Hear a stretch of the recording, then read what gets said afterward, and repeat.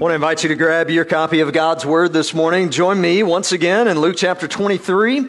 Luke chapter 23 as we continue on in a series that we started last week looking at Jesus' final words on the cross as He was laying His life down so that we may be forgiven of our sins. Jesus spoke 7 times as He was there on the cross. And we looked last week at Jesus praying to the Father to forgive those who were carrying out this atrocity.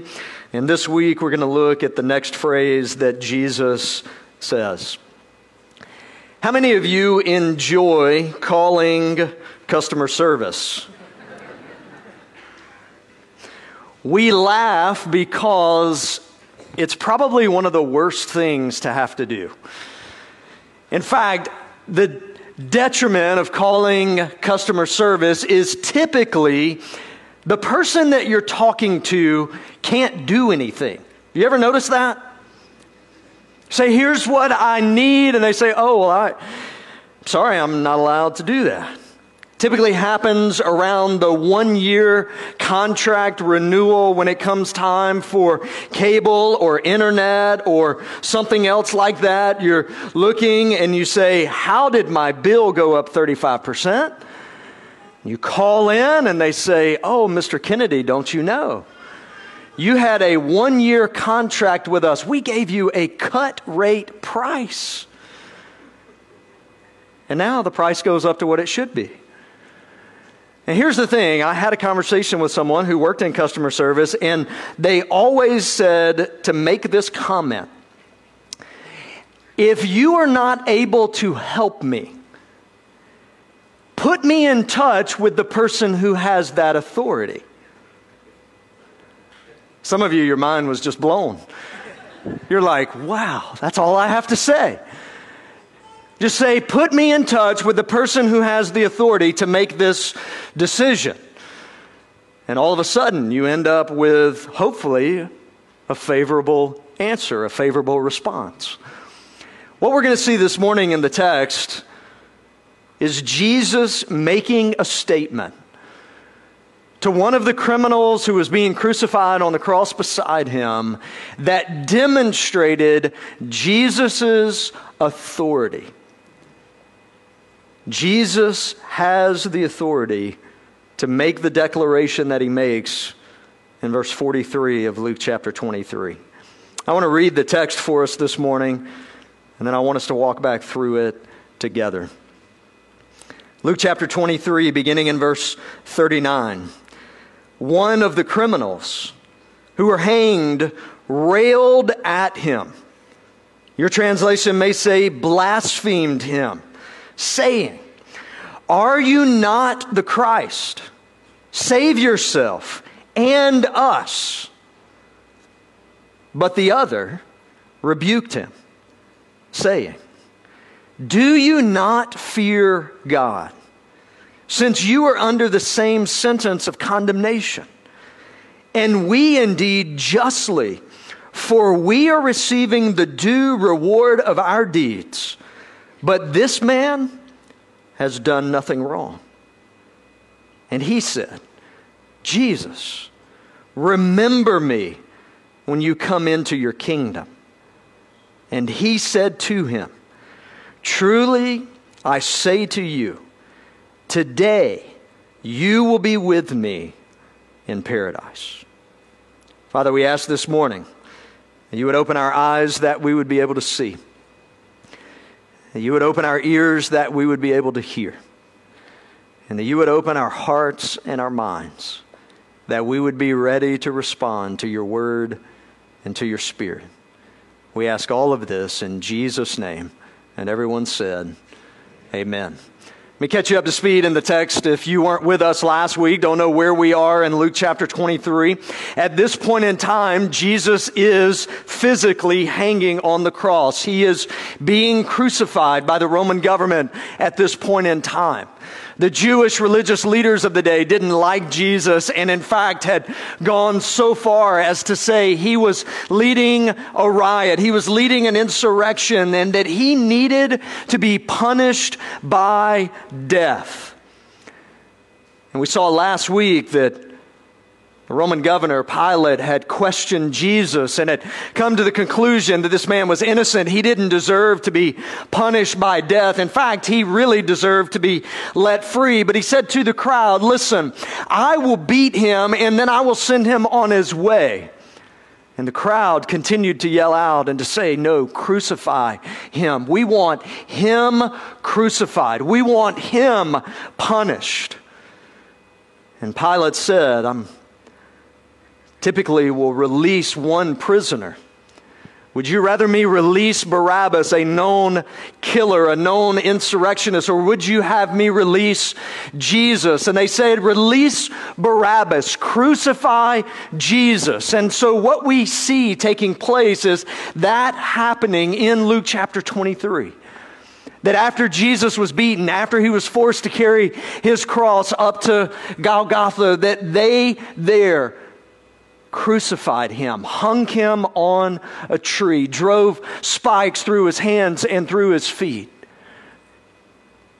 And all the while, as we saw last week, Jesus' first statement from the cross, Jesus' first statement after experiencing the torture that was brought against him, said, Father, forgive them, for they don't know what they're doing.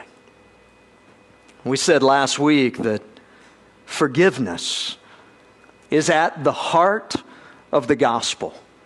That for you and for me, for them, that we are sinners who need to be forgiven of our sins. We can't do enough good. We can't be righteous enough to be forgiven of our sins. It's only by the grace of God that we can be forgiven. It is only if blood is shed to cover our sins. And Jesus, the very sinless Son of God, hung on the tree there to save us from our sins. To willingly offer to every single one of us, if we will receive it, forgiveness. We get a little more picture of what's going on at this point in the text. We know that Jesus is being crucified with two other criminals there hanging on crosses. So just picture that in your mind. Jesus, along with two criminals. We find out in the text there are two criminals who deserve to be there. We know Jesus didn't deserve to be there, but chose to be there so that you and I could be forgiven of our sins. But Jesus there on the cross, hanging between two criminals. And what we're going to see is how these two criminals respond to Jesus, and ultimately what Jesus says in verse 43 to the one. If you're taking notes this morning, I want you to write down this main idea that'll frame our time together. It's this truth: faith is the proper response to the gospel. We said forgiveness is at the heart of the gospel. We are sinners who need to be forgiven of our sins and brought in right relationship with our Heavenly Father. But how do we actually do that? And the answer we'll see this morning is faith. Believing in who Jesus is and what He has done on our behalf here. You know, it's interesting as we encounter in the text, verse 39, we're going to be introduced to the first criminal. And the text says that one of the criminals who were hanged railed at Him, that's at Jesus, or blasphemed Jesus. And this is what he said: "Are you not the Christ? Save yourself and us." I want you to notice that the first criminal first reveled in his own sinfulness. You see, at this point in time, there's no remorse for him. He is hanging on a tree and he doesn't care why he's there. What we find out is the second criminal says, "I know you and your reputation. You deserve to be here. You're supposed to be here. This is your just punishment for your sins." But this criminal doesn't care about his own sinfulness. He's not really worried about it at this point in time. He's not thinking as he's hanging there on the tree, I actually deserve to be here. I've committed some capital offense that puts me here in this position, and I should have at least some remorse. I don't know if I always get fascinated when documentaries come out. Call me a nerd. It's okay. I receive that well. I was a history major in college, and so that kind of stuff gets me pretty excited. But this is a little weird, I know. But if you've ever watched a documentary about a serial killer, some of you are like, you're really getting weird now. But many of them have zero remorse for what they've done. In fact, deep within, they are celebrating the crimes that they've committed. They could care less how many lives it took. They could care less the torture that they inflicted on other people. They're not worried about that. They are living in their sin, and they're good with that. They could care less. That's where the first criminal was, who is beside Jesus being crucified. He could care less why he was there. In fact, if you notice, one of the criminals, the text says, railed at him.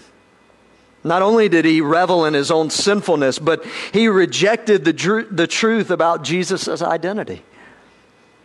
Now think about this. The very Son of God, the sinless, spotless Savior, was hanging on a tree right beside him. And he not only could care less about his own sinfulness, not only that, but he didn't believe Jesus was who he said he was. Remember, at this point in time, the text has told us that Jesus had been crucified. The religious leaders had brought this accusation. He is claiming to be King of the Jews. He is claiming to be the Messiah. He is claiming to be the Savior. They'd gone so far as to put a mock sign above his cross and to claim that this man claims to be the King of the Jews, the Messiah. This criminal beside him doesn't believe it. In fact, he questions Jesus at this point. In fact, the text says he blasphemes him. He rails at him, saying, listen to this, "Are you not the Christ?" He's not saying that seeking. He's not saying that thinking maybe he actually is. He's saying that saying, here's what you're claiming. Here's what you're saying is true about you. Is that really true?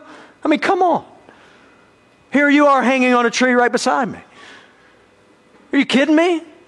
There's no way that you can be the Messiah. There's no way that you can be the Christ. Isn't it funny that that's the same response that many of the religious leaders of Jesus' day had towards him? That they said about him, you're not the Savior. You're not the Messiah. You don't fit the picture of what we're looking for. You don't look like what we want you to look like. You're not doing what we want you to do. What did they want him to do? To overthrow the Roman government at that point, to reinstitute the Jewish society and the Jewish nation state. That's what they wanted. That's what they expected to happen. And Jesus didn't fulfill that. So they doubted. They questioned. They blasphemed him. And the same thing happens with this criminal on the cross. Not only is he not worried about his own sinfulness, but he doesn't believe Jesus is who he says he is. And then he says to him, "Save yourself and us." He mocks him by saying, here you are hanging on a tree. If you're really the Messiah, if you're really the Son of God, you could save us and save yourself. So not only does he revel in his own sinfulness and reject the truth about Jesus' identity, but he rails against Jesus' authority. He says, you don't have the authority to do that. If you were the Messiah, you could. If you were really the Son of God, you could come down off of that tree and you could get us off as well. If that's really what you wanted to do, you could do that. Criminal number one. Not the guy you want to meet in a back alley. And yet, if you trust what God's Word tells us, prior to us trusting in Jesus Christ as our Savior, we were criminal number one. In fact, Paul tells us in Ephesians chapter 2, verses 1 through 3, that was our identity.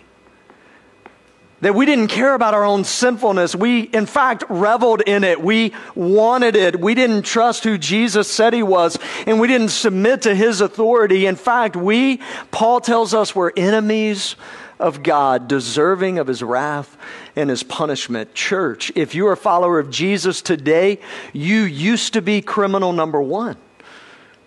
That was who you were. You say, Michael, I don't think I was that bad. Maybe you, like me, grew up in the church. Maybe you were saved at an early age, and you kind of think, man, at 8 years old, I don't know that you can do that many bad things.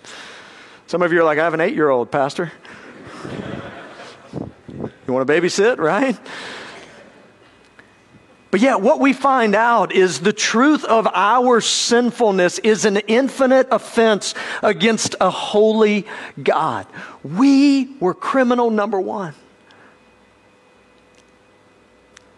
Some of you sitting here this morning today are still criminal number one.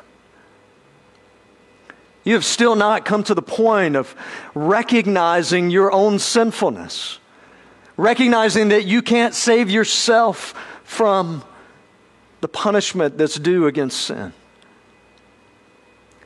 You're questioning whether Jesus is who He says He is. You're wondering whether He has the authority to transform your life. Today, you're criminal number one. I want you to notice what happens. We encounter criminal number two. Beginning in verse 40. But the other, so the other criminal, rebuked him, the first criminal, saying, do you not fear God, since you are under the same sentence of condemnation? Looking at the other criminal, criminal number two says, really? Here we are hanging on a tree. Do you not fear God? Are you really going to sit in a position where you're just going to revel in your own sinfulness and you're going to question the identity of who the Savior is and you're going to doubt whether or not He can transform your life?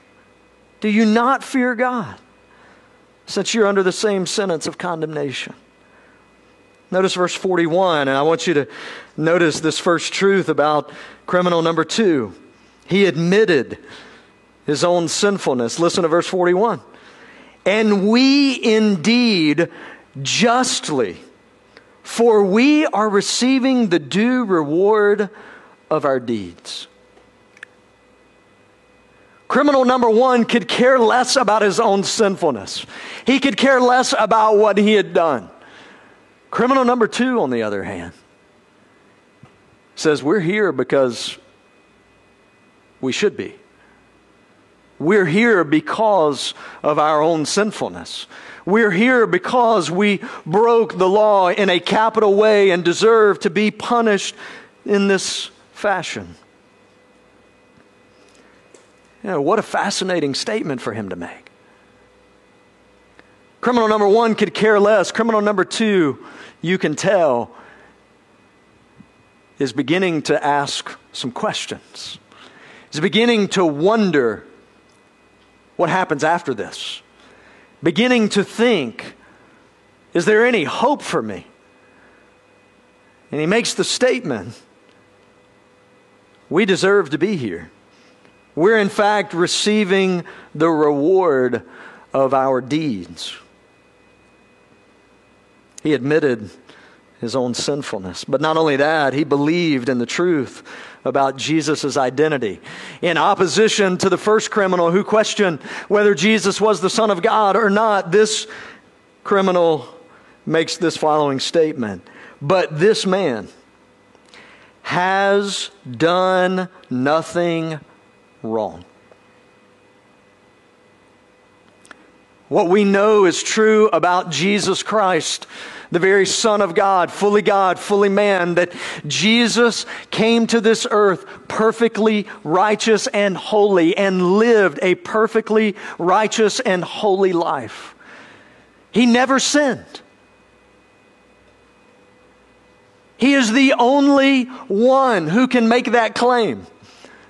Every single person is born a sinner, and we choose to sin. But Jesus, the sinless, spotless Lamb of God, perfectly righteous and holy. And this man looks and he says, "I'm a sinner, but there's something different about him. He doesn't deserve to be here."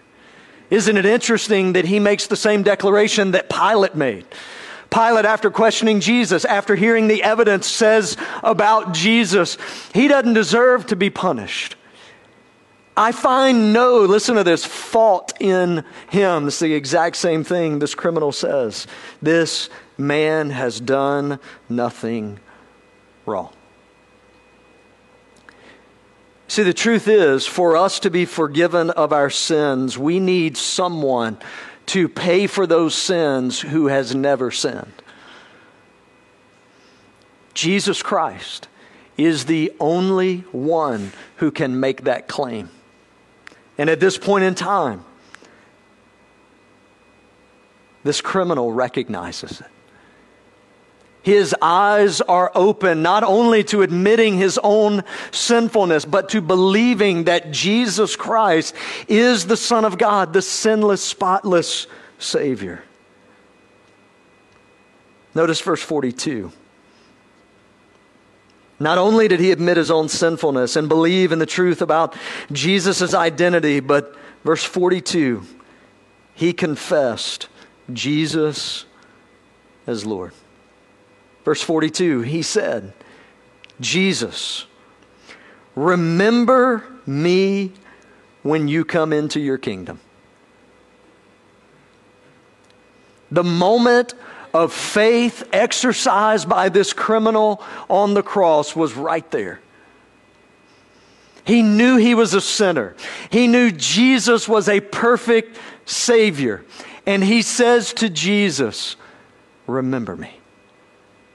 When you come into your kingdom, remember me. I believe that I am a sinner who needs to be saved. I believe that you are the only one who can do that. And so when all of this is said and done and you come into your kingdom, remember me."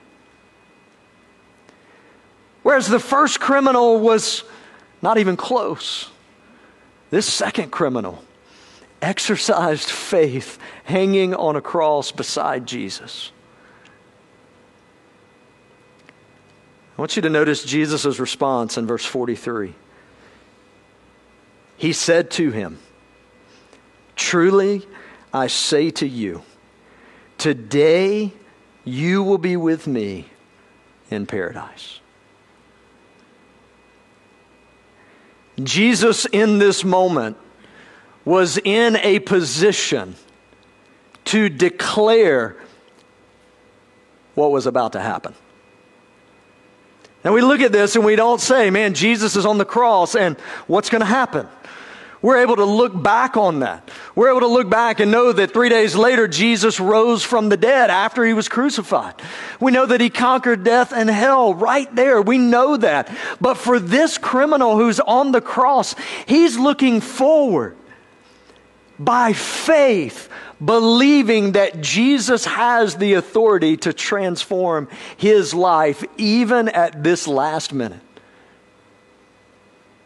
And what we see Jesus say,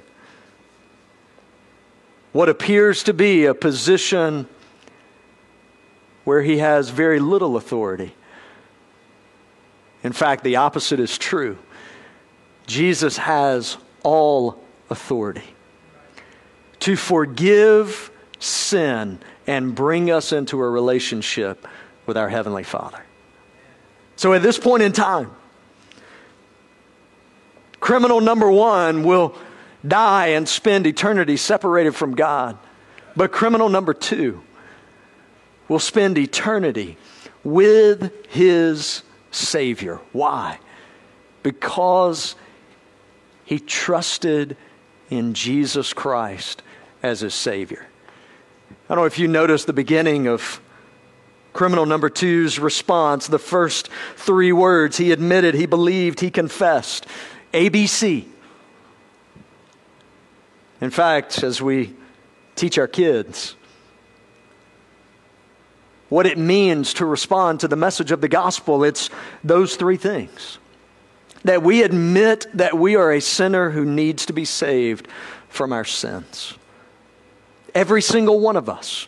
There's not a person that has been born, with the exception of Jesus Christ, who did not have a sin problem. If you don't believe that, let's put you in the 3s and 4s classroom on Sunday mornings. Doesn't take long to figure out that we're born sinners and we sin. But responding to the gospel, taking that step, is admitting that we are a sinner who needs to be saved from our sin. Not only is it admitting that we're sinners, but it's taking the step of believing that Jesus Christ is who he said he is. Believing that he is the Son of God, believing that he laid his life down on the cross, paid for our sins so that we could be forgiven, absorbing the just punishment against sin for you and for me. Jesus did that for us. And not only believing that, but then confessing with our mouth that Jesus Christ is now Lord of our lives. Recognizing that he is the only one who has the authority to make the declaration that he made to the second criminal here hanging on a tree beside him. Truly, I say to you, today you will be with me in paradise. If you've taken the step of trusting Jesus Christ as your Savior, it does not matter what may come in your life. Your eternity is secure, not because of what you've done, but because of who Jesus is. Jesus Christ has saved you from your sins. As we sang about earlier, has declared you to be righteous before the Father. So that when you die, or when he returns, you will spend all eternity with him. I want to ask you, if you would, to bow your heads and to close your eyes with me this morning. In just a few moments, we're going to have the opportunity to celebrate communion together as a church family.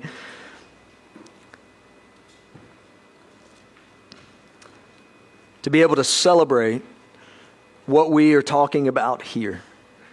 Jesus' body broken for us. Jesus' blood shed on our behalf. But as we prepare to do that this morning, I just want to ask you a simple question. Which criminal do you most identify with? You may have come in this morning and the truth for you is maybe for the very first time, you've recognized this morning that you are a sinner who needs to be saved from your sin. And you've come to the realization that Jesus is who he said he is. That what we read about today is actually true.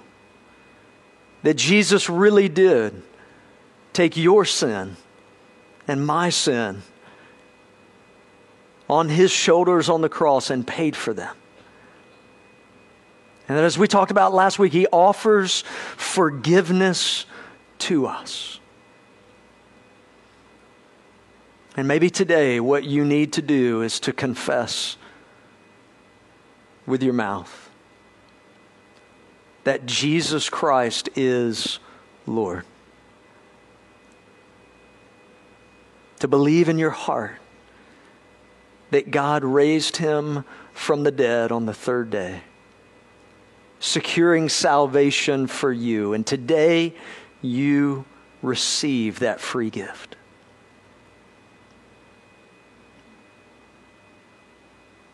If you need to take that step this morning,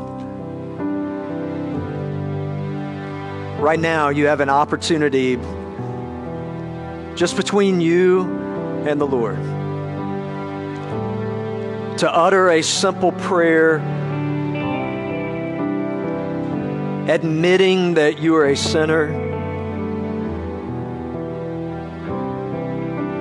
believing that Jesus Christ is the Son of God who died on the cross to save you from your sin, and confessing him as Lord of your life. If that's a step that you need to take this morning as we sing in just a little bit, I want to encourage you between you and the Lord right now to pray that prayer.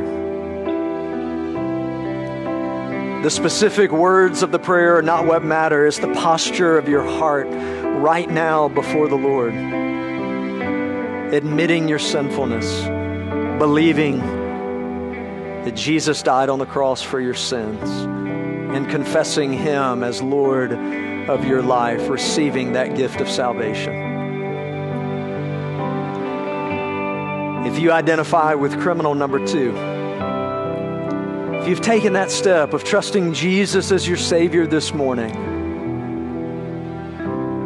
take just a few moments as we sing to rest in that. Sometimes in church we think we move beyond these things. And the truth is, we never graduate from the gospel. That the truths of what Jesus Christ have done, the more we grow closer with him, more deeply impact our lives. Remind us of what we were before him. Remind us of what he's done on our behalf. Remind us of our identity in him, our righteousness because of what he's done for us. Believer, this morning, rest in that. Sing about that. Share that with someone else. Father, we thank you for your word this morning. Thank you for what you've done during our time together. As we pause over these next few minutes and worship you through singing and then through celebrating the Lord's Supper together, if there's one here that needs to take that step, that needs to pray that prayer and trust Jesus as their Savior, would you give them the boldness to do that today? Father, for those who are believers here in this room, would you help them rest in that?